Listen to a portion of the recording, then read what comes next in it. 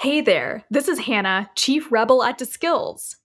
Imagine your high schooler could learn to harness artificial intelligence to solve real world problems for small businesses and nonprofits.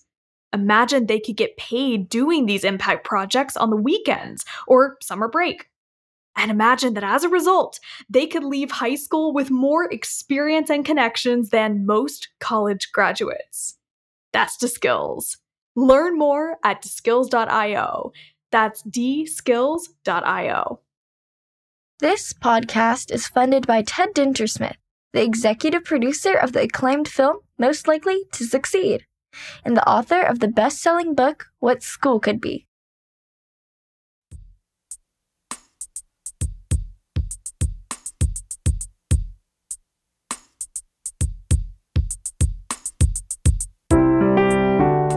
Everyone, welcome to the What School Could Be podcast. I am your host, Josh Rapoon. Before we start the show, please check out all the resources at whatschoolcouldbe.org and our global online community. If you're a committed education change agent ready to roll up your sleeves and reimagine teaching and learning, simply install the What School Could Be app on your mobile device or navigate to community.whatschoolcouldbe.org. I hope to see you there. My guest today is Sarah DeLuca, a kindergarten and first grade early childhood educator at Hana Hau'oli School in Honolulu, where she has been teaching and learning with and from her students, colleagues, and families since 2009. Sarah was born and raised in Honolulu and graduated from Iolani School. She received her bachelor's degree from the University of Oregon in International Studies and her master's in teaching at the University of Hawaii at Manoa. She has lived and studied in Italy and enjoys traveling to spend time with extended family there. Terry George, the executive director of the Hawaii-based Harold Castle Foundation, wrote the following for this episode. Sarah DeLuca brings intentionality and a deep love of children to her work as an educator in a progressive school. As a parent, I got to experience this firsthand when I saw how my own children grew as curious and confident learners while in her class. Sarah really works to reflect on her teaching practice and to do so not alone, but with other educators. How wonderful would it be if teaching were a team sport every day, where teachers worked together, talked with one another about teaching strategies, and adjusted their curriculum after seeing what works best for the children under their care. A curious learner herself, Sarah recently returned from a year in Italy where she intensely studied the Reggio Emilia approach to teaching and learning. Listeners to this podcast, you are in for a treat. Bob Peters, Sarah's former head at Hana Hau'oli School and a progressive educator of global renown, said this about her for this episode. True educators are always engaged in the process of learning and growing. Sarah DeLuca is one of those true educators.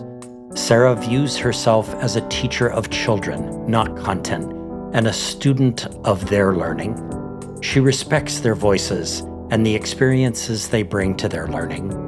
Her recent sabbatical study of Reggio Emilia practices in Italy is emblematic of Sarah as a learner. Sarah took the opportunity to immerse herself in the exploration of the Reggio focus on the environment as the third teacher, the teacher as researcher of children's thinking, and the use of documentation to make thinking visible. I recommend her contributions to the Hana Hau'oli Professional Development Center blog to all educators, parents, as well as teachers, where Sarah shares the results of her research. There is much we can learn from Sarah's insights and reflections about the aesthetics and environment of early childhood learning. In order to understand Sarah DeLuca, you have to know the extent to which Bob Peters inspired her thinking about learner-centered education.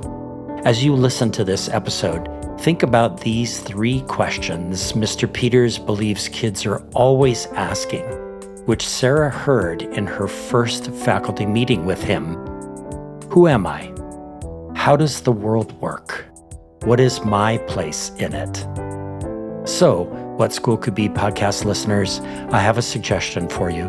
Pause this episode for just a second and go get yourself a glass of Chianti, some olives, some pecorino cheese, and some focaccia bread.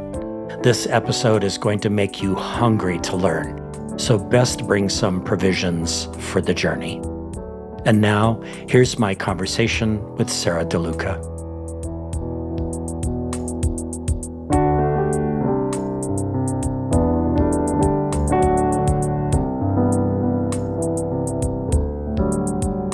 Sarah DeLuca, welcome to the What School Could Be podcast. Hi, Josh. Thank you so much for having me. I'm really excited to be here. Oh, I've been looking forward to this for a long time. So, Sarah, in this first section, I want to have our listeners get to know you, your mind, your heart, the way experience guides and shapes you. So we'll talk about your teaching and your time in Italy in more depth a little bit later. But in the beginning part here, we're just going to get to know you. So, Sarah, John Dewey, the great philosopher and educator, once said, quote, "Education is not preparation for life. Education is life itself," end quote. So in what ways did your growing up years, your, as we say in Hawaii, small kid time, capture or mirror the meaning of Dewey's words? And if I might add to this question, how did summers in northern Wisconsin fit into education as life itself? What a great question. I love this quote. We live by this quote, and I live by it. It's very true to my own life and my own education and experience and background. And growing up here in Hawaii, we grew up in the very back of Pololo Valley, which was a magical place for young children. We grew up in a cul-de-sac with other young children in the neighborhood. So we kind of had this quintessential experience where we could just run out into the street, run down to the stream, play in the mountains, and, be called in time for dinner. And it's sort of this like idyllic throwback to childhood that my own children, for example, don't have that. And I kind of mourn that. But I really, really appreciate, and I find so much learning in those early days and experiences. One of the biggest would be freedom. And I think, my parents are educators in their own right, not elementary or early childhood, but they very much valued unstructured playtime. So we weren't, really super scheduled. We had sort of minimal after school activities. And even in the summer, we had a lot of time on our hands to kind of run amok. And, as a child, you think of like, oh gosh, like, you get bored. And now we know that getting bored is wonderful for children. There's been studies done on this and what it does for your brain and your creativity and how, things come alive when you have the time and space to be bored. But as children, we grew up here in Hawaii, and then my mother's from Chicago.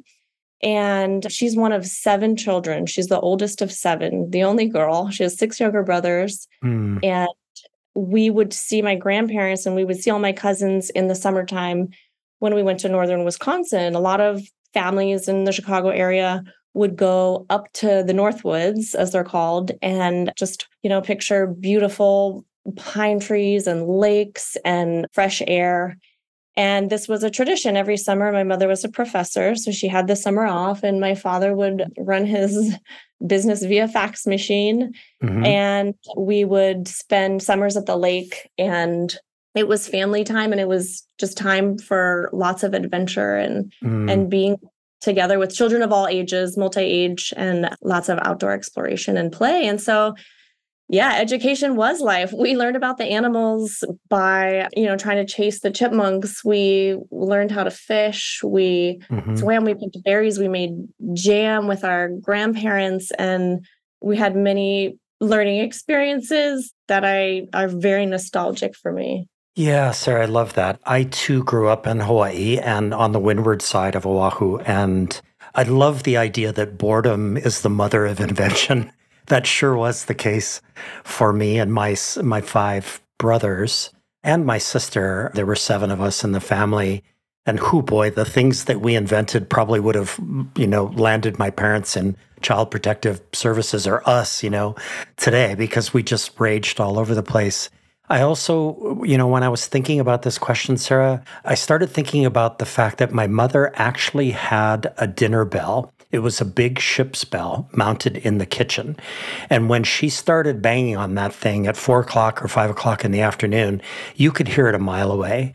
And then the family would begin to gather from the forests and from the streams and from everywhere and sit Yeah. down to dinner together, right? And I suspect that in Wisconsin and also in Palolo that was the case for you, that you gathered together?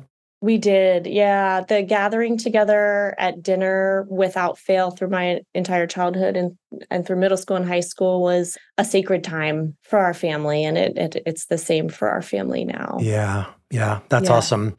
Awesome. So, slight left turn here, Sarah. You authored a 40-book place-based reader series that are phonics-based. And I'm going to read a paragraph from the series website. And I quote, "Every child in Hawaii and Micronesia can have the ability to achieve success in reading and in life. Best Press's supplemental curriculum materials were designed to meet the diversified needs of Hawaii's schools and the greater Pacific's learning environments," end quote. So what is the Island Reader Series, and what does it say about the mind and the heart and the values of Sarah DeLuca? Like, from what deep wellspring did this series arrive? Yeah. Okay. So when I first entered the Master's in Education and Teaching program at the University of Hawaii, Mm-hmm. I remember one of our very first observations was at a school in Nanakuli, and it was a beautiful school and very place-based in so many ways. And we were so impressed and blown away with the teachers and the children of this school. I'll never forget, we walked into a kindergarten classroom, and at the time, I believe it was No Child Left Behind. Yeah, mid-90s. Was Mm-hmm. really strong in all of the public schools, and they were mandated to follow it and to have all the standards posted. And so at this time, this beautiful kindergarten children were learning about fall and autumn in the middle of Nanakuli. And I remember these discussions we had afterwards with our classmates that it was just so divergent from their reality and their experience, really, of pretty much most children in Hawaii who do not experience a big change in the seasons. And so that's kind of what they were studying at the time, and also what the early reader material related to. And so then, fast forward a little bit, I become a kindergarten, first grade, early childhood teacher. And one of my favorite parts is having sort of the joy and magic of reading when children learn to decode and are empowered to read themselves. And so a lot of the content that we have is when they're first learning to read, it's very simple, sort of very tiny books, line drawings, black and white. And the content is, Matt sat on Jim, or very simple. Mm-hmm. And so we started thinking about how could we have a place-based reader series?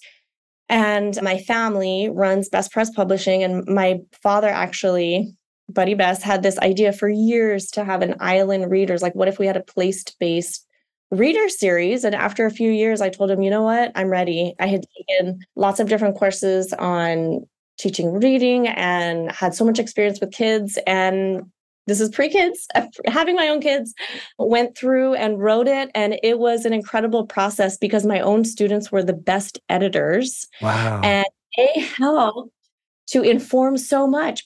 For example, have a book about looking in the water and seeing certain kinds of fish. And, I'd be reading with a child and they'd be like, oh, where's the crab? I don't see the crab. It says there's a crab. You're like, okay, we got to add that crab. And the biggest feedback now is when I read with children and there's, a book about going to Tutu's house or the North Shore, or it's subject matter that children here can relate to, is that they say, I've been to that beach, or they can relate to the content. It's part of their culture and their sense of place and who they are. And so that's been a special experience. Yeah. And tell our listeners about the illustration part of it. How did that happen? How did you design it? What partners might you have had? In what ways were potentially the kids involved? and all of that? Yeah, so I worked closely with my husband, who is the current director of Best Press, Dave, and we both were really drawn to the Mo Willems. There's a book called Knuffle Bunny, and Mm, in Knuffle Bunny, there's black and white photos and then color illustrations sort of interlaid on top, and we just loved the playful look of it. And so that was sort of the inspiration for the design. Of course, black and white photos, we took one look and we're like, nope, not here. Not in Hawaii. There's no way. And so we had a photographer, Gioia, and he was the graphic designer as well. And then we worked with Anne Kondokoram, who wrote Hawaii Spam Cookbook, actually. mm-hmm. She did all of the illustrations, and then they are overlaid to produce the final effect. So it sounds to me like the deep wellspring that this series came from was really a strong sense inside yourself that the kids, were lacking sort of a way to lock into any sort of identity, that they wouldn't see themselves, they wouldn't even see the environment, they wouldn't see anything about the seasons or anything like that in the readers that they had. And so this series is sort of a way to bridge that, right? It comes from maybe a sense of empathy on your part about what they were feeling as they were reading these non-Hawaii readers. Is that a fair way of looking at it? Absolutely. Absolutely. It's a combination of having them see themselves in the literature, having experiences that matter to them, like learning hula or making pa'iai and poi, learning to surf, but also very common, exciting early childhood experiences, losing your first tooth, the first day of school. But in Hawaii, you often give a lei. And how is that different? And so those are definitely the impetus for all those experiences. The challenging part was having the phonetic structure fit into all of that and making it very intentional that they can build upon each level. That's awesome. I love the bridge building that was going on and is going on as those readers are used. So kind of along the same lines, Sarah, back in 2008, as part of your graduate thesis, you and a partner colleague named Yumi wrote a blog about dreams of starting a school in Cambodia. And in that blog, which was marvelous, by the way, you two asked 3 marvelous questions. So they are, what is global education? What is the significance of global education? And how can we implement global education in our classrooms? So here it is 16 years later, and I wonder if you think these are still the essential questions you and Yumi posed back then, and if yes, why?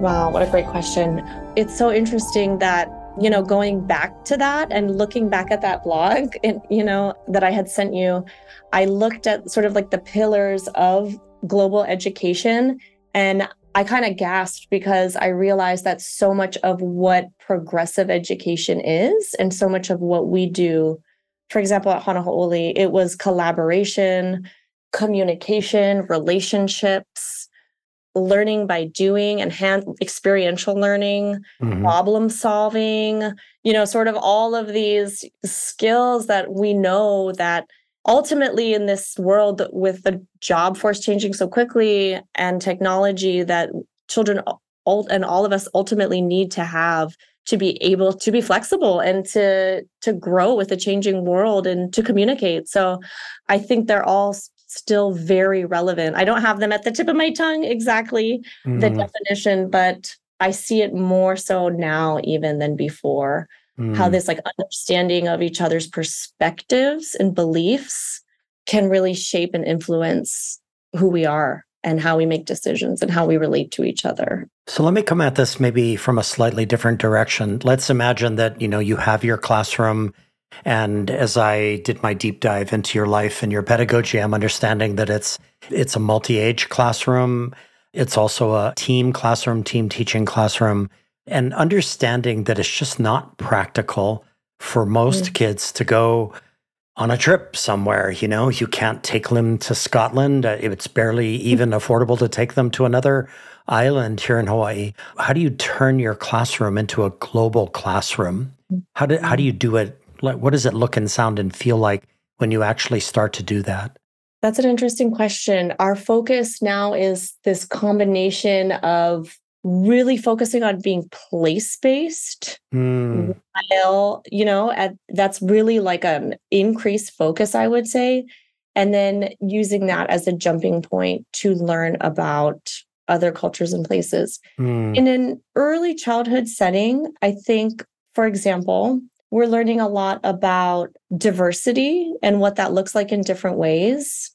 We start with our identity and who we are and sort of what represents us, and then look at different change makers and in society. And that kind of helps us kind of look into and introduce other cultures and places. And mm, then learning about ourselves, our names, the cultures that represent who we are. We really celebrate who we are and who our current community is. So, for example, children might be, their name might mean something that comes from Okinawa, and we use that to study and learn about their particular family's culture and history in Okinawa, or right. a tradition that comes from the American South, a family that shared about Black Eyed Peas. And they came in and they shared about how Black Eyed Peas originated in West Africa. And then Mm, we learned a little bit about that place. But it's all contextual. right. So I think in a place where I was probably 16 years ago would have been more about like, let's learn about all these different places and let's have these common themes. And now it's coming from a place where it's tangible, that kind of stems from our community and then goes from there. Oh, And then, of course, the content piece, for example, we're studying animals. We learn about animals everywhere. We Skype with our scientist in Antarctica, and we're kind of brought there with the videos and the content, and use that as like a bridge point to learn about other cultures and places. mm, Same goes for, we're going to start a study of communication, and we look at how communications changed over time, and we find places like Egypt on the map, and we learn about papyrus and where paper comes from and more about the culture that way. So it's kind of twofold, but I think a lot of it stems from the children and the families in the community that make up the class and kind of bring in that meaning. mm. Oh, love that. In my previous episode, my guest and I talked about reciprocity as a skill. And Mm. I love the idea of expanding this conversation around durable skills or critical skills or essential skills, which sometimes I feel like we've boxed ourselves into like 7 or 8 words and then we get stuck with them. And I love the idea of understanding and engaging diversity as a skill, that's Mm. actually something that you can grow, you can build that skill. So that's like super cool. Okay, so good segue to this last question before we go to our first break. And this starts to transition us to your life, as a teacher and your philosophy of education. So, Sarah, based on some reflections you shared with me about your later years in school here in Honolulu, you came to this thought grounded in your life's experience. And I'm going to quote you: knowing we are driven by connections, relationships, and social interactions, this completely influences my own teaching and learning these days, end quote. So you Mm. came to this thought while reflecting on the idea that you could have done better in school if you had not been socializing so much.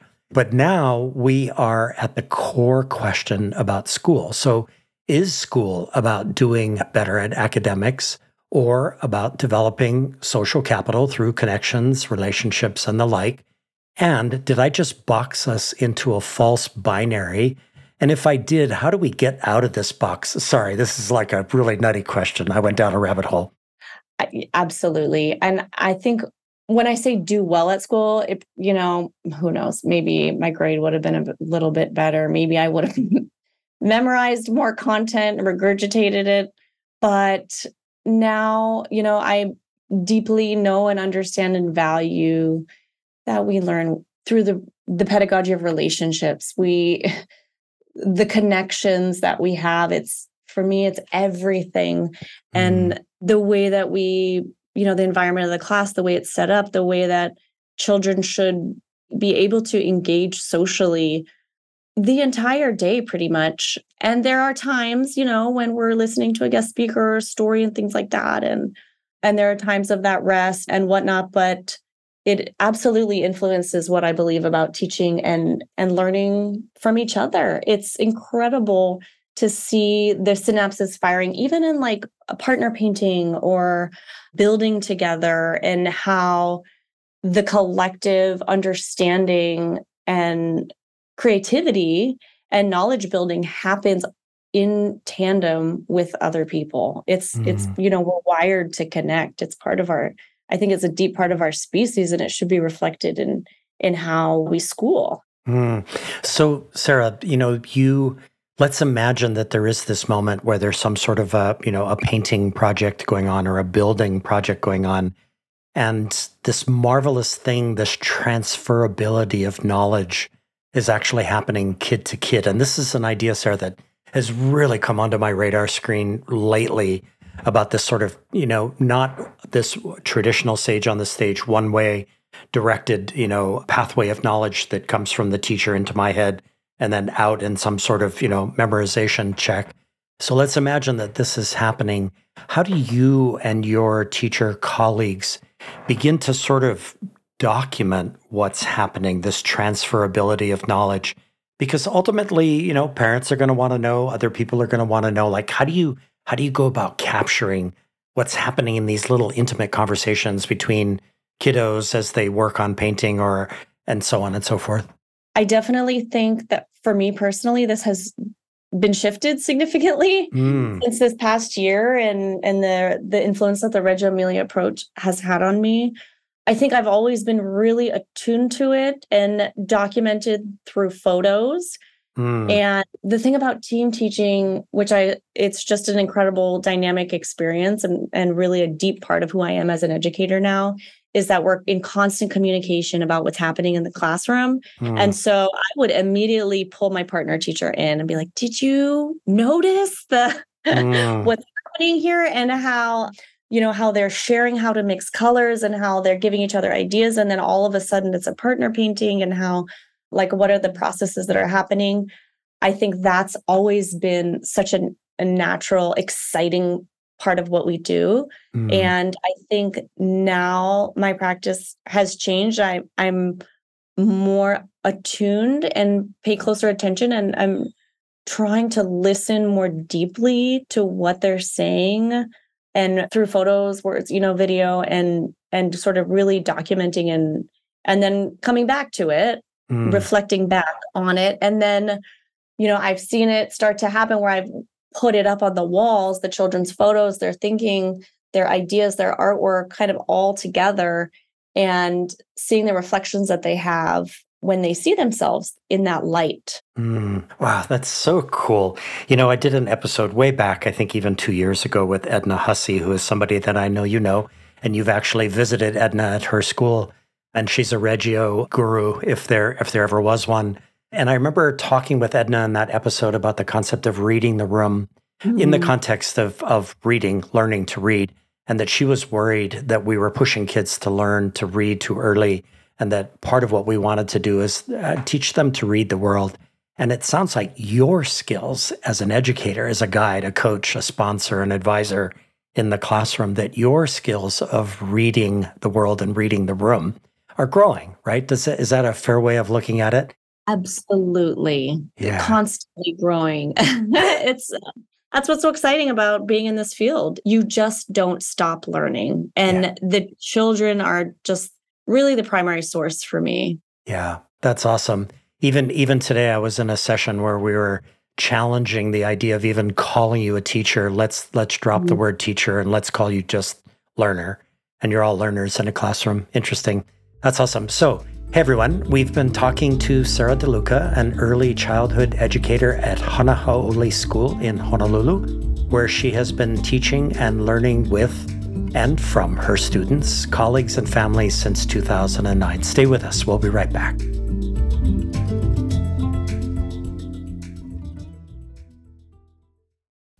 Hi, fellow educators. I'm Steve Shapiro, and like you, I'm excited about the possibilities of what school could be. Please check out my podcast, Experience Matters, where I talk to guests ranging from big national thinkers like Daniel Pink and Tony Wagner to recent high school graduates about the most profound learning experiences of their youth. Then we dig into the implications for how we can reshape schools to produce powerful breakthrough learning for all of our students. Education can take many forms, but whatever form it takes, experience matters. Hey there. Are you interested in hearing weekly conversations with authors, leaders, and practitioners at the forefront of learning and education innovation? Then you'll love the Getting Smart podcast. This podcast amplifies the incredible work being done by some of the most innovative minds in education. Learn new leadership styles, new technologies, new frameworks and mindsets, and get the fuel you need to stay motivated and curious. Together, we can empower all learners to thrive. It's available at gettingsmart.com or wherever you listen to podcasts. Hi, friends. This is Toy Hirschman from EntreEd. It is my great honor to uplift this excellent podcast, What School Could Be. As always, we are super excited to support innovation in education. We've been lucky enough to feature some of the incredible What School Could Be educators on our podcast. If you are looking to be inspired by entrepreneurs and entrepreneurial educators and other great minds from across the world, check out the EntreEd Talk podcast, and please like and subscribe and leave a review. Thanks for tuning in. Hey everyone, we are back with Sarah DeLuca, an early childhood educator who, in 2023, spent a year in Italy in search of what Reggio Emilia learning looks, sounds, and feels like. Okay, so time to dive more deeply into your philosophy of education.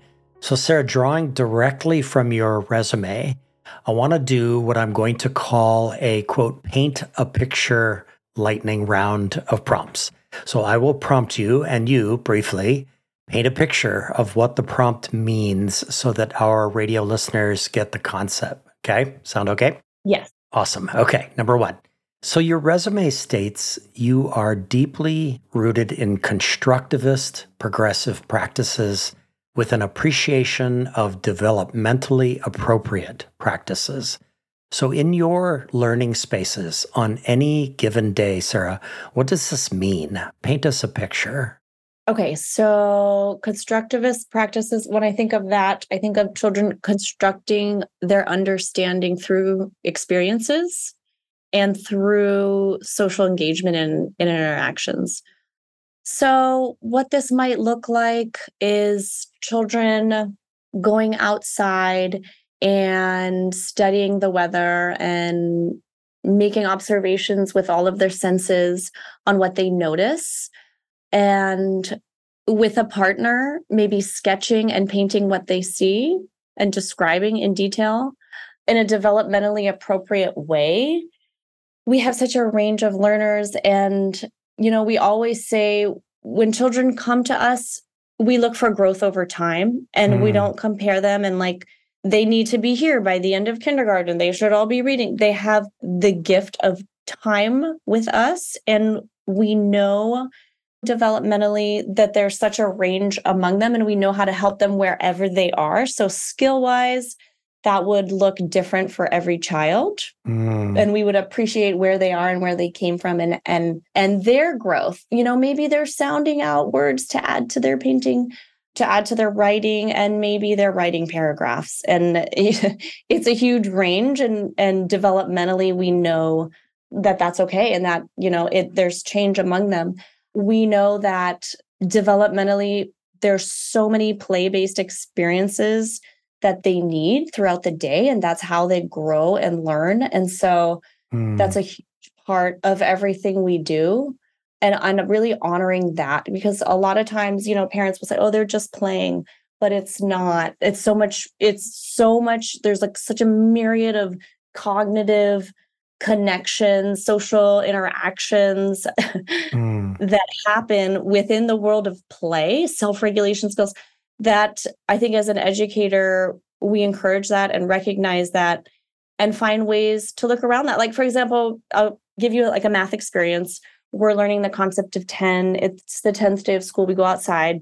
We're spending time outside and we're collecting items in nature to maybe 10 items. Maybe we're working with a partner and then we create an art piece out of it. And then we think about ways to count, ways to represent 10 in different formats. Some children might count by twos, some children might count by fives, and then they create a painting out of it. So sort of like this idea that learning doesn't happen in sections. Now we're doing math, now we're doing art, now we're going outside, now we're working with a partner. It can happen everywhere all at once. And then, through all these different ways of creating and connecting all this learning and all these experiences, they look different for every kid, but I think they're stronger and the connections are stronger and the understanding is more whole as a result. Wow, that example is such a beautiful example of, in my mind, of constructivist progressive practices. My goodness, I have no recollection. I'm 65, but I have no recollection of ever doing a sort of, this is the 10th day of school, let's go find all the 10s out there. That's amazing. Okay, we have to go on to number 2 because otherwise we'll go down a rabbit hole. All right, number 2. Okay. What does it mean when you say in your resume, you are an empathetic and socially justice-minded educator who puts the children's needs at the forefront of planning curriculum? That's a great question. I think as educators, I think about my partner teachers and I, and we're always thinking about the children we have and adjusting accordingly. For example, children we've noticed lately have been like really physical on the playground. And we're thinking about what are some ways that we can give them the opportunity to move their bodies and have these big gross motor movements and sensory experiences, but how can we also help them develop the empathy and the self-regulation skills of when to stop when somebody says stop, when to have that, consent, and when to have those boundaries. And to me, that's an example also of social justice and understanding each other's boundaries and truly listening to each other at the forefront of our planning. Social justice, I think, is such a big part of all realms. I think it all comes together. When I think of progressive education, I think of democracy in education and children having a voice. And I know we'll talk about this later, but the Reggio Emilia schools, they don't call themselves socially just schools, but I think you would be hard pressed to find a more democratic school that focuses on the rights of every child and the voice of every child. I think letting them share who they are and really having that strong sense of sharing their story and their identity and culture and sense of place is a huge part of what we do and a huge part of what I do as an educator. Wow, that's awesome. It gives me hope listening to you, Sarah, because I'm thinking about who these kids are going to grow up to be, and that if they have the ability to live a life with others and even a sense of social justice, then we're going to be okay. All right, number 3, what does it mean when you state in your resume that you are adept at forming a trusting and supportive relationship with the families of children through frequent communication, empathy, and partnership? Paint us a picture of that briefly. I love forming relationships with the families. It's a huge part of personally what I believe, and also Hana Ha'oli's mission that the families are the first and foremost educator of the child. And I think that's such a powerful statement because we recognize all of the learning and education that's happening since birth with your family is so significant and important. And so when children come into the classroom, they are coming with all of these experiences and all this knowledge. And if we can strengthen that and come from a place of understanding and really love on behalf of the child, then it's incredible what we can do. I think I start off personally, I like to really document a strengths-based image of the child and share that right away with families. So within the first couple of weeks of school, sending out an individual email to families with photos and descriptions and things like that. And then we have weekly communication that we share with everything that we're doing in the classroom that often includes quotes from individual children, photos. And then from there, we have frequent communication as needed. And then we invite them into the classroom at least once a week to be a part of the children's experiences and to celebrate what they celebrate. It's crucial, I think, for us. Well said, Sarah. I'm recalling my own experience as a high school teacher at two very large independent schools here in Hawaii, and that I feel a sense of loss in listening to you, because by the time parents get to that point in these independent schools at the upper school level, what I experienced was just the opposite, meaning as a teacher, any interaction with parents was pretty fearful. We felt a lot of fear, most especially on those open house nights. I remember one teacher at one school literally throwing up in the bathroom because she was so scared of open house night and what the parents might do. And I guess my hope for the world, Sarah, is that somehow we can overcome that, and that we can keep what you're doing at your level building all the way through high school, that it would be that kind of partnership.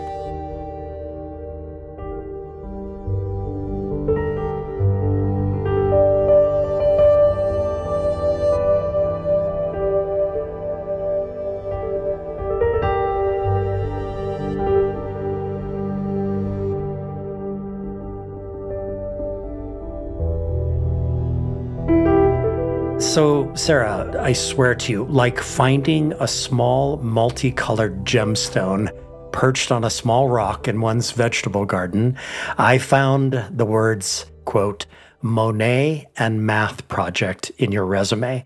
And I was like, what?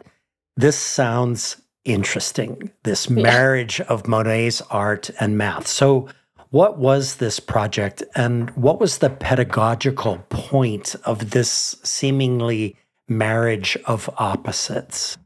Oh my goodness. This was from my very first teaching job as a first grade teacher. I was covering a teacher on maternity leave at Holy Nativity School, and I had a lot of freedom to try out different experiences for the children and to represent who I was as a teacher and to have all the, creative experiences. And it was based on a book, I believe. I'm not sure if it was called Monet and Math, but it was looking at math in art. And it was painting, and it was seeing different kinds of mathematical concepts in art. And so, for me, now I know like the language to use, but I guess as a child and growing up, I had what now I would deem as math trauma.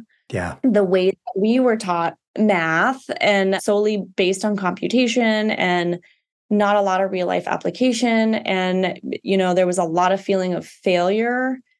And I had a tutor for years. It's a very negative experience. And I so badly don't want, first of all, my own children to impart that on them. Yeah. And then also these negative attitudes of math, but also to the students. And so I think about how can we bring this creativity and magic and warmth to math, which is exciting and which is creative and which does have many different ways of solving the problems, and this more of this growth mindset and this excitement about it. It's funny, the math, we have this cozy corner in my classroom, and my partner teacher and I, we developed it after this child during reading time, sort of independent reading every day we have with partners or by herself. And she would always kind of hide under the easel. And we realized she needed a cozy nook, a cozy spot. So we started with, my partner Chris was like, let's bring in this cardboard box and put a curtain on it and see what happens. And we put a cute little lamp in there. And then all of a sudden it took flight, and children do math in there, with the nap time lights. And it's this warm, positive experience with math. So I think that's where that initially stemmed, the Monet and Math. And it's grown a lot since then and changed in different ways. But how can we have, positive experiences and relationships and interdisciplinary, right? Art and math can intersect and should. Yeah, I love the idea that you take two things that are normally siloed in studying math, and you take a risk and you push them together and see what happens. That's the real innovation and creativity and imagination in teaching. I just love that example. So kind of along the same line, Sarah, you listed a whole series of books and films for me that have been influential in your life, including, but definitely not limited to, All the Light You Cannot See, Beloved, and the documentary My Octopus Teacher. And I talked about in a previous episode of this show. So today, I want to focus on Mr. Rogers' Neighborhood, in part because of our What School Could Be treasured friends, Greg Bear and Ryan Rydzuski, who are the authors of the book When You Wonder You're Learning, which is about Fred Rogers. So why is the documentary Won't You Be My Neighbor, which listeners can see on Netflix, by the way, so important to you? And what does your connection to this film tell us about Sarah DeLuca, the teacher?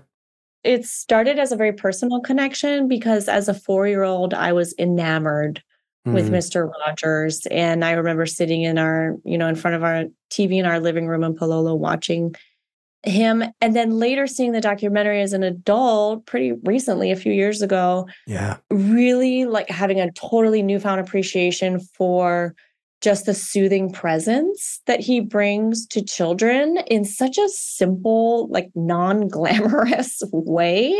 Absolutely. And then so much more deeply imparts this empathy and this connection between people in such an incredible way.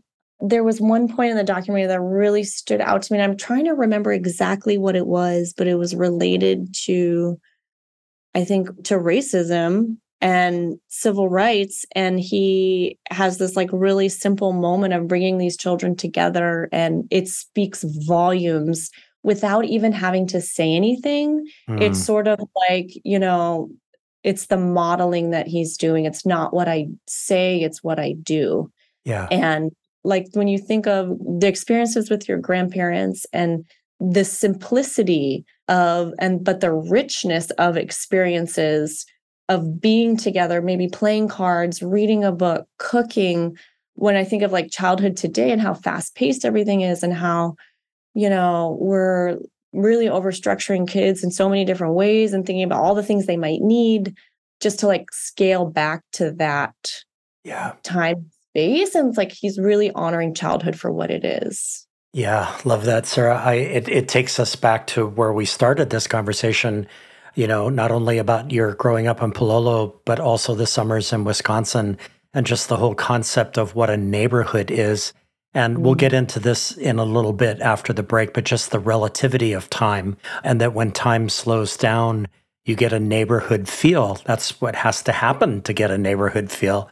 And I just thought a lot, Sarah, as I was thinking this through, about your classroom as a neighborhood, and that if there were TV cameras, mounted there, that in a way, you're Mrs. Rogers and it's your neighborhood, you and your team teachers. Anyway, that's kind of where my mind went to it.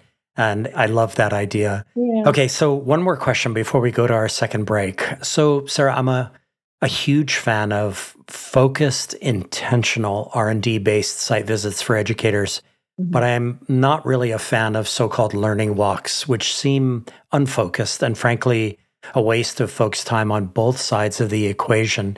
So recently you participated in your school's Helea'o initiative by visiting 4 progressive schools in Northern California with fellow colleagues, leading to a deep reflection of who you all are as progressive educators. And boy, this was music to my ears. So where did you go, and what research and development did you do prior to going on these visits? And what did you find, and what does like post-site visit, quote unquote, deep reflection actually mean?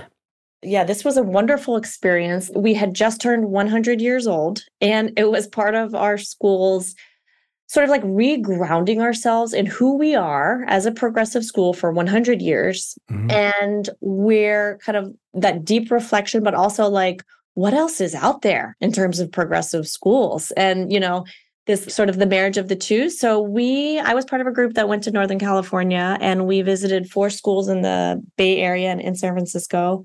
We went to Peninsula School, Presidio Hills School.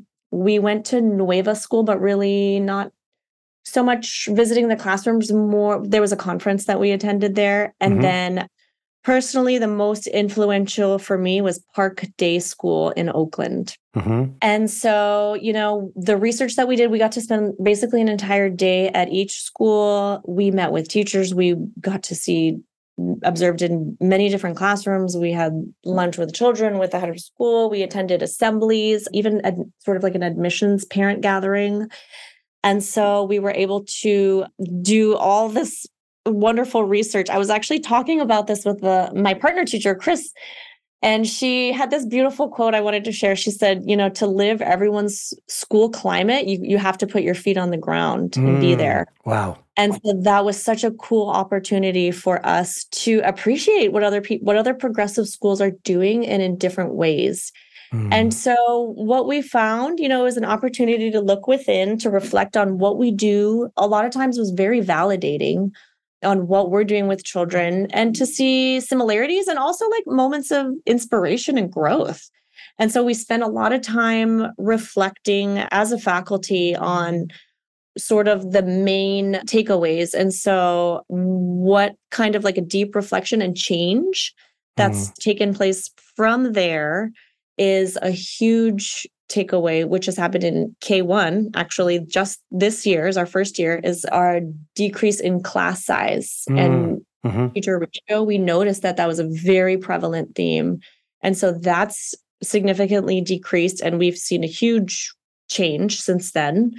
We have a social justice committee and a lot of work that has come out of that, which was such a natural fit for us as a progressive school and what we believe about representing student voice and democracy in education. And so it was time to kind of reground ourselves in what that means to us living in Hawaii. And then we've also had things like, we have an Ime Ike week, which they're sort of like faculty and staff have shared certain passions that they do, like photography or cooking or gardening or knitting. And then children from all different ages come together. For example, like a junior kindergartner, a first grader, a fifth grader, sixth grader might all have a common interest and join different faculty and staff for hours of experiences. Yeah. We've had everything from knitting to golf to just different passions, and showing us as adults have passions too, and having this different like age cross faculty staff sort of community shared interests and enjoyment together. We got to take a look at how everyone schedules their day. Yeah. And how they communicate about children through progress reports with parent communication. And we are now part of PEN, which is the Progressive Education Network, and regularly send people to the annual conference as well, and has our schools presented. So that's been a huge, exciting experience. We've also seen how schools use the spaces that they have, the environments, and which is an exciting research and vantage point with Hanaho'ole and some new property that's been acquired. That's awesome. And before we go to break, Sarah, I'll just share with our listeners that a few years ago, I actually found a scrap of parchment paper in my father's archives after he passed away. And speaking of grade reports, it was a grade report for him and his brother Eric at Hanaho'ole in 1920. Oh, and I know you celebrated, 2018 was the 100-year anniversary. And it was really neat to see that, because it was just sort of a ripped piece of parchment paper, but there's a sense of history. And I'll also say before we go to break that I love the idea that you all went on this trip with such intention, but you were still wide open with wonder to what you might see that you didn't anticipate. And I think that's really cool as well. So, hey everyone, we've been talking to Sarah DeLuca, an early childhood educator at Hanaho'ole School in Honolulu. Stay with us. We'll be right back.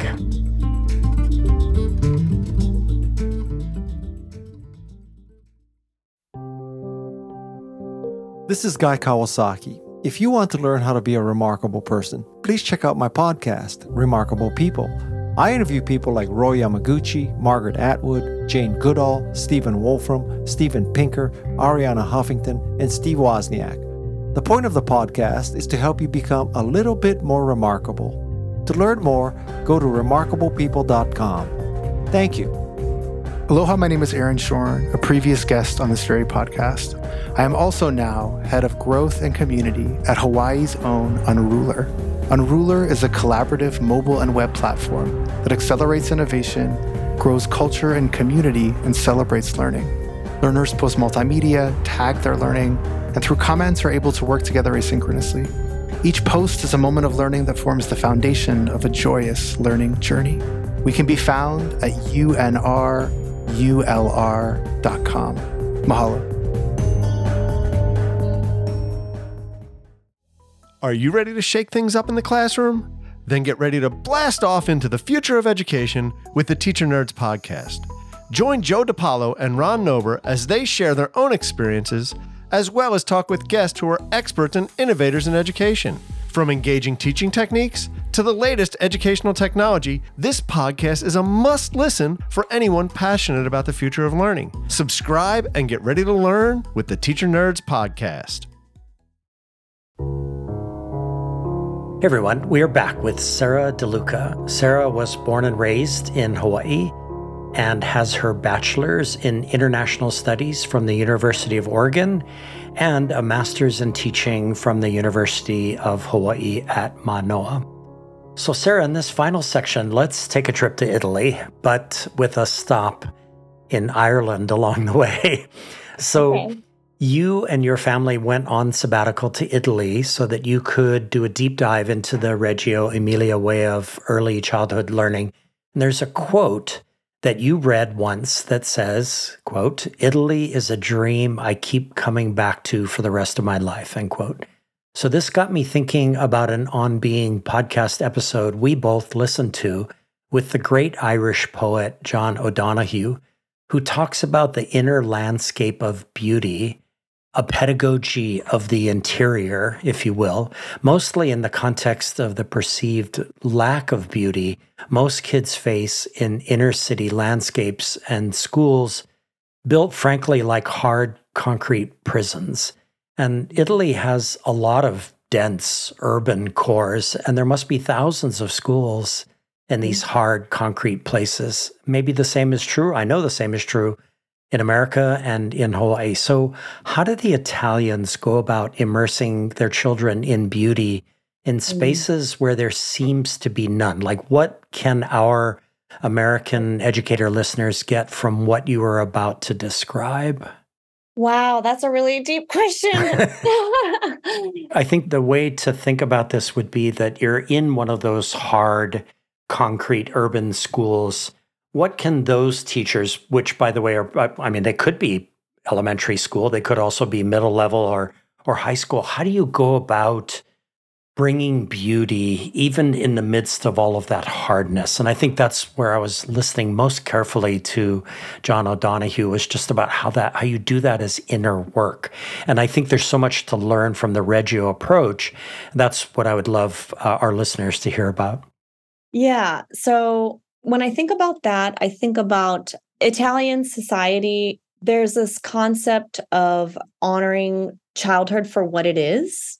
And not just that, but time for what it is. And I think there's this there's this intention of the beauty in experiences and the beauty in relationships and the beauty of moments together.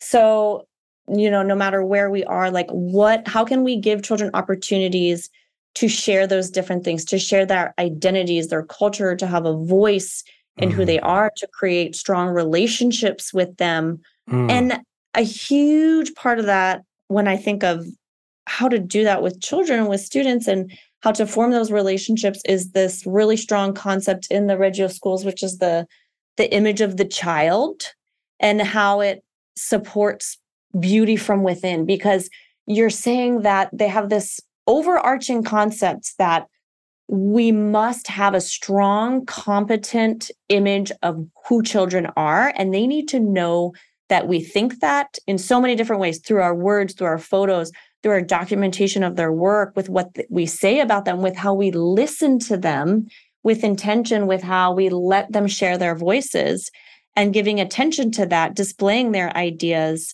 photos of them in action. And then from that, the inner beauty that I think O'Donoghue talks about a lot can be let out and represented and a voice. And in Italian culture, they're so orally strong. Yeah. And so, in your final exam in high school, for example, will be you standing in front of a class for 45 minutes talking and persuading, your case. My daughter's second grade to go into third grade in Italy, she introduced a poem that she wrote about a birch tree outside of her classroom and shared all about it in Italian, fully in Italian. Wow. That's starting in first grade, which is considered formal schooling in Italy. They begin this like strong oral tradition. And I think about how, even in the most traditional Italian schools, they have this opportunity to really like share their voice in that strong and powerful way. And also one more thing, when I think about sharing the beauty from within and sharing the strong image, I think about listening. And Carlina Rinaldi, this Reggio Emilia educator, has this beautiful quote. She has this document called The Pedagogy of Listening. And she has this quote that I'm going to read that I think really, for me, like ties this all together. She goes, listening as sensitivity to the patterns that connect us to others, abandoning ourselves to the conviction that our understanding and our own being are but small parts of a broader integrated knowledge that holds the universe together. So like by sharing who we are and giving time and space to form these relationships and connections, how can we share this? And I think that's the beauty and the experience and the connections and the relationships. Yeah, love that. That's exactly what O'Donoghue talks about. And I love what you've said, because even where you are in the most hard and hardened environments, we're thinking a lot about Gaza these days and the poor kids, those kids who are living in that environment right now, that where the resiliency comes in is in the relationships with people. And that a lot of that has to do with you developing your own inner light, your own inner beauty, your own sense of yourself. Yeah. And, that's something that if again, my hope for the future, Sarah, is that we can carry that upwards in our school systems so that remains part of what education is and not just at that young kiddo level. Yes. Okay. So continuing on, you wrote a series of blogs during your 2023 sabbatical in Italy. And for a radio audience, sometimes it's hard to capture or redescribe what's in a blog or blog. So I came up with what I am calling essential questions inspired by all 5 of these essays. So there are 3 of these questions. So your responses will sort of need to be un-Italian in nature, meaning concise, which the Italians are not, right? Yeah. So here we go. Here's the first one. And again, these 3 are drawn from reading through all 5 blogs and just like absorbing them and getting a feel for them. So here's the first one. It's a given that Italians, especially Italian mothers, love and adore their children. So for our mostly American radio audience, I wonder if you can elaborate on what it means to believe that children are capable of constructing their own understanding of the world, which, Sarah, I personally think is the Grand Canyon gap between Americans and Italians. It's a whole society and a cultural shift. And so it's from an attitude from everyone, including the mothers and the fathers, but the community members too. Yeah. So you walk into like a cafe in Italy and a cafe owner will often come and talk to the children and kind of come to their level and ask them how they are. And so it's a shift, because when I take my children, perhaps to restaurants here, they're always looking at the adults. Yeah. And then I think it's clear what that says about like what we believe about the image of the child and how capable they are. And it's a difference in language and the way we talk about our children. I think it's easy to hear other parents and get into this like, oh, my kid did this, my kid did that. Was it, gosh, this and that annoying, and then you think about like the way you're talking about your children. It was a very refreshing shift for us to, my love, my sweetie, my dad would pick up his son, mio tesoro, my treasure. The words, the loving, beautiful words that they use to describe their children is, yeah. Yeah. And it leads to that constructing of their own understanding of the world. It's like a giant cultural permission grounded in love. That's what I learned as I went through these couple weeks of preparing for this. That's super awesome. All right. Number 2, Sarah, your blog titled The Sweetness of Time. digs deep into the Italians' paradoxical relationship to time. So I wonder what you think is our American relationship to time, and how is that reflected in our approach to what school is, and how, I'm thinking back to John O'Donohue talking about how can time not be a bully in our way of approaching kids and their construction of the world and how we teach and how we learn. When I was reflecting back on the blogs and thinking more about what O'Donohue said, and for me personally, time, like the overall biggest takeaway and gift for not only me professionally, but personally and for my family this past year, spending the year in Italy was the gift of time. Yeah. And I see now how much that the single concept completely affects the quality of our lives, the quality of our relationships, our well-being. And it feels like a race here. Yeah. And it feels like more business-like, like more transactional. And we schedule our days in such a way that we go from one thing to the next without always taking the time to have these deep connections and relationships. And so when I think about schools, that's a big focus point, is really looking at how we structure the day for children. Yeah. Preschools generally have the gift of these really big blocks of time. I'm thinking more and deeply reflecting on. And then when we get into the elementary years, we're really divided into these tighter blocks. Yeah. Where there's less of a deeper time. And so that's something we're really, really researching and looking into at our school. But just generally as a society, even what you do after school with your time with children, they're often overstructured and rushed to different activities. And I'm really reflective to like the quality of the time when we're doing nothing, right? Yeah. Like, am I present for that? And, Yeah. there's so much to reflect on with time. Yeah, that's awesome, Sarah. I recall many years ago, there was a legislator here in Hawaii who, unfortunately for him, proposed a law that would give state workers a nap in the middle of the day.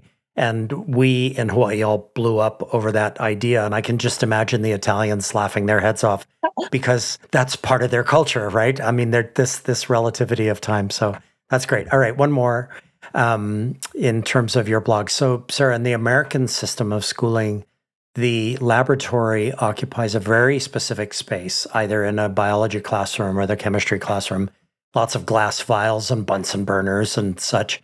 So you write that at least in early childhood education in Italy, the concept of the atelier, I think I'm saying that correctly, sees the laboratory as something different. Like, so for American educators, how can the whole world become a laboratory, and what investment would we have to make to make this idea manifest? And this is really drawing on, your whole year's experience in Italy.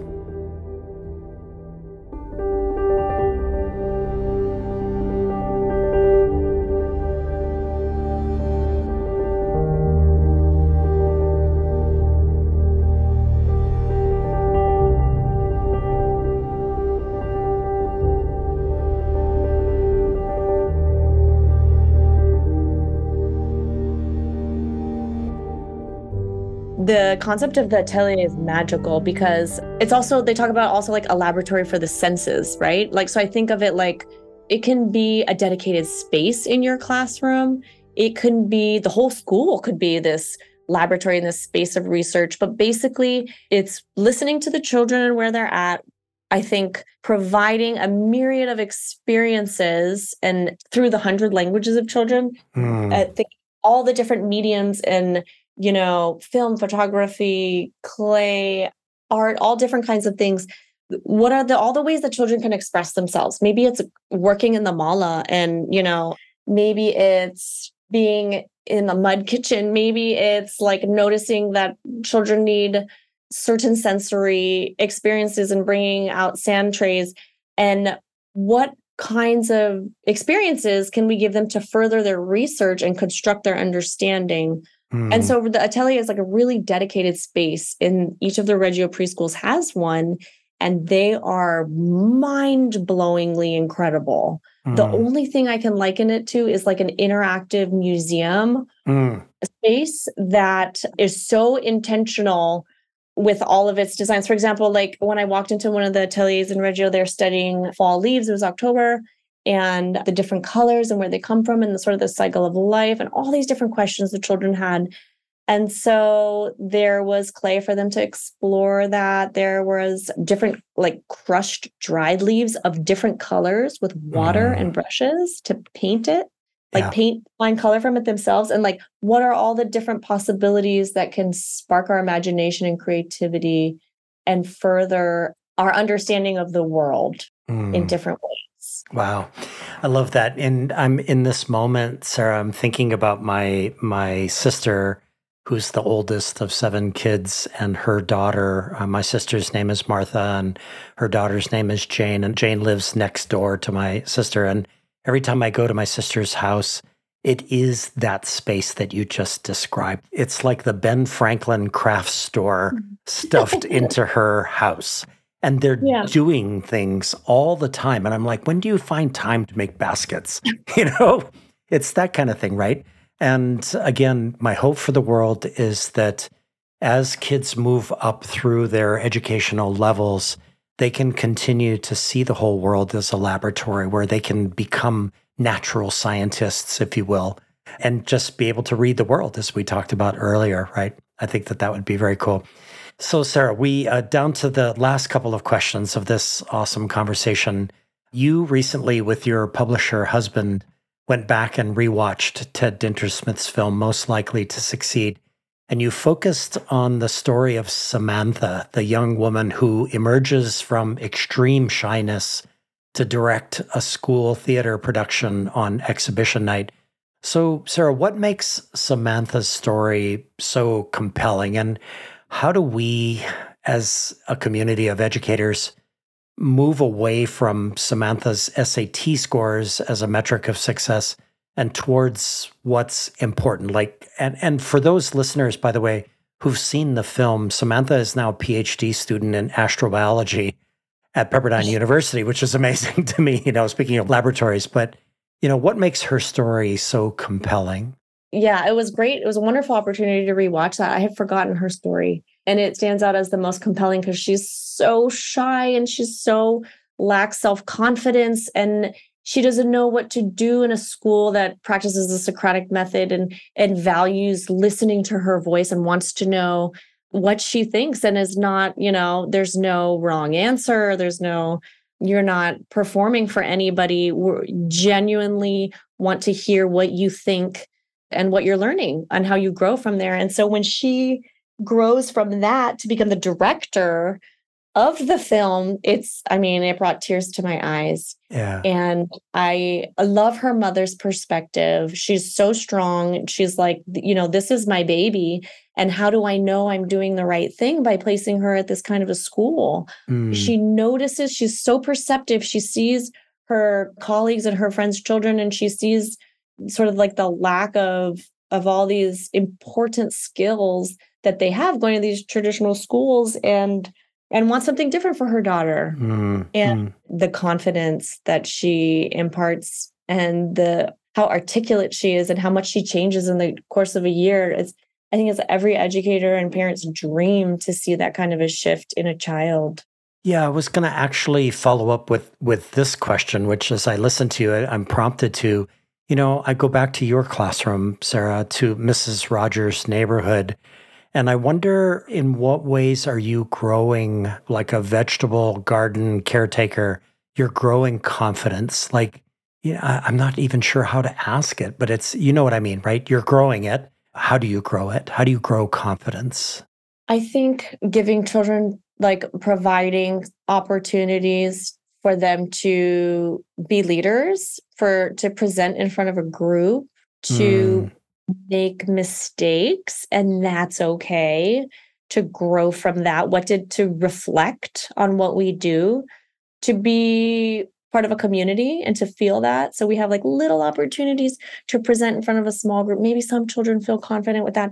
Then we present in front of the class. Maybe you have a classroom job where you read the news at the end of the day and you the developmental handwriting of your friends. I lost a tooth today. And then maybe then you get a little bit more confident in your sharing day. You bring something really important to share and your voice is really small, but then you need to speak louder for other people to hear. Yeah. And then I think about one of my students today, we read a book about speaking up, and this is like stemming from a lot of conversations in diversity lately and representing voices and learning about change makers like Martin Luther King, Ruby Bridges, and other people in the community that have voiced their opinion, and children made signs around campus saying like, stand up for yourself, stand up for others, help a friend, give a hug.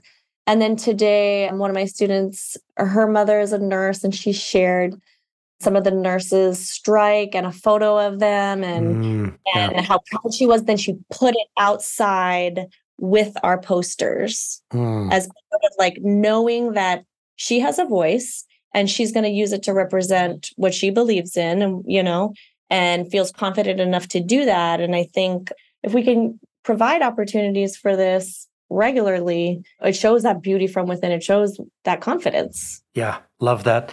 And what you're doing is you're growing future Samanthas, because there will be those moments in the future where they have the opportunity and they become figuratively and almost metaphorically and literally directors of theater. It's the theater that is their life, and they're going to direct that play. That's awesome. Wonderful. So, Sarah, I'd love to end episodes by giving my guests the opportunity to shout out to the giant or giants upon whose shoulders they stand, that mentor, guide, coach, teacher, friend, sponsor who made all the difference. So who is Lauren Inouye, and what are the magic ingredients of teaching and learning that she shared with you over the first 5 years at Hanaho'oli? And how did she teach you to cook with these ingredients, if you will? Oh, I love that. It's such a cool metaphor. I think anybody that knows this person knows what a gem that Lauren is, sort of like in the way that, somebody like Mr. Rogers is leading by example and gentleness and love. She comes at everything from this. When I reflect back on what I learned through the Reggio Emilia approach and how they talk about documenting with love and coming from this pedagogy of relationships and true listening. This is what Lauren does. She will have like 5 bags on her shoulders on the way to her car, perhaps even on the way to an appointment. And a child stops her and she, to talk about something, and she will drop everything, ask how they're doing, how their uncle's doing, and find every point of connection and relationship.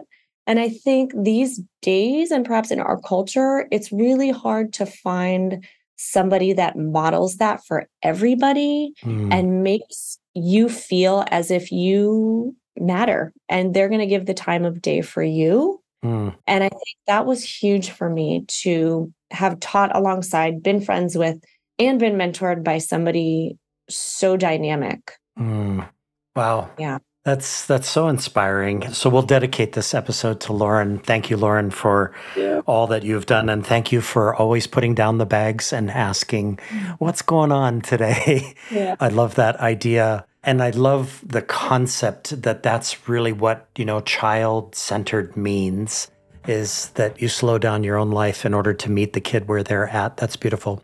So Sarah DeLuca, this has been an absolutely fabulous process to get to know you, to do all of this research about your work. It was a real privilege, frankly, to be in the audience when you presented your sabbatical in Italy. That was marvelous. That keynote that you delivered just got so many wonderful quotes and great photos and everything in it. It was just a real delight. So it's been a great process for me. I've learned so much and really appreciate having you on the show. Thank you. It's been a wonderful process for me, and I'm completely honored. I really, really appreciate this experience. Thank you, Josh. You're welcome. Take care. Okay, bye.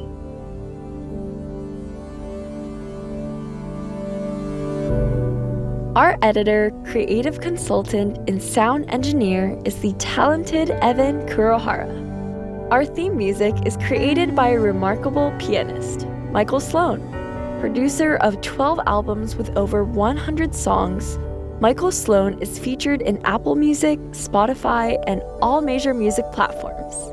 You can also find his work on his YouTube channel. Michael has listeners in over 100 countries and 2,000 cities. We'd be grateful if you would support these episodes with leading edge, innovative and imaginative educators and students by giving us your own rating and writing a review wherever you get your podcasts. This series is sponsored by Education Change Agent, Ted Dintersmith, executive producer of the award-winning documentary film, Most Likely to Succeed, and author of the best-selling book, What School Could Be. If you are committed to rolling up your sleeves and joining thousands of educators, business professionals, nonprofit leaders, and parents as we reimagine education to be relevant and learner-centered, please join the What School Could Be global online community. Simply log in to community.whatschoolcouldbe.org or download the What School Could Be app from your favorite app store. The What School Could Be podcast is brought to you by Josh Rapoon Productions. Send your feedback to josh@whatschoolcouldbe.org. Follow the show on Twitter @WSCB Podcast and on LinkedIn @Josh Rapoon. Listeners, one of the most important things we all can do is to bring kindness and compassion into the world. For sure, we need a surplus of both right now. Until next time, ahui ho, and thank you for listening to the What School Could Be podcast.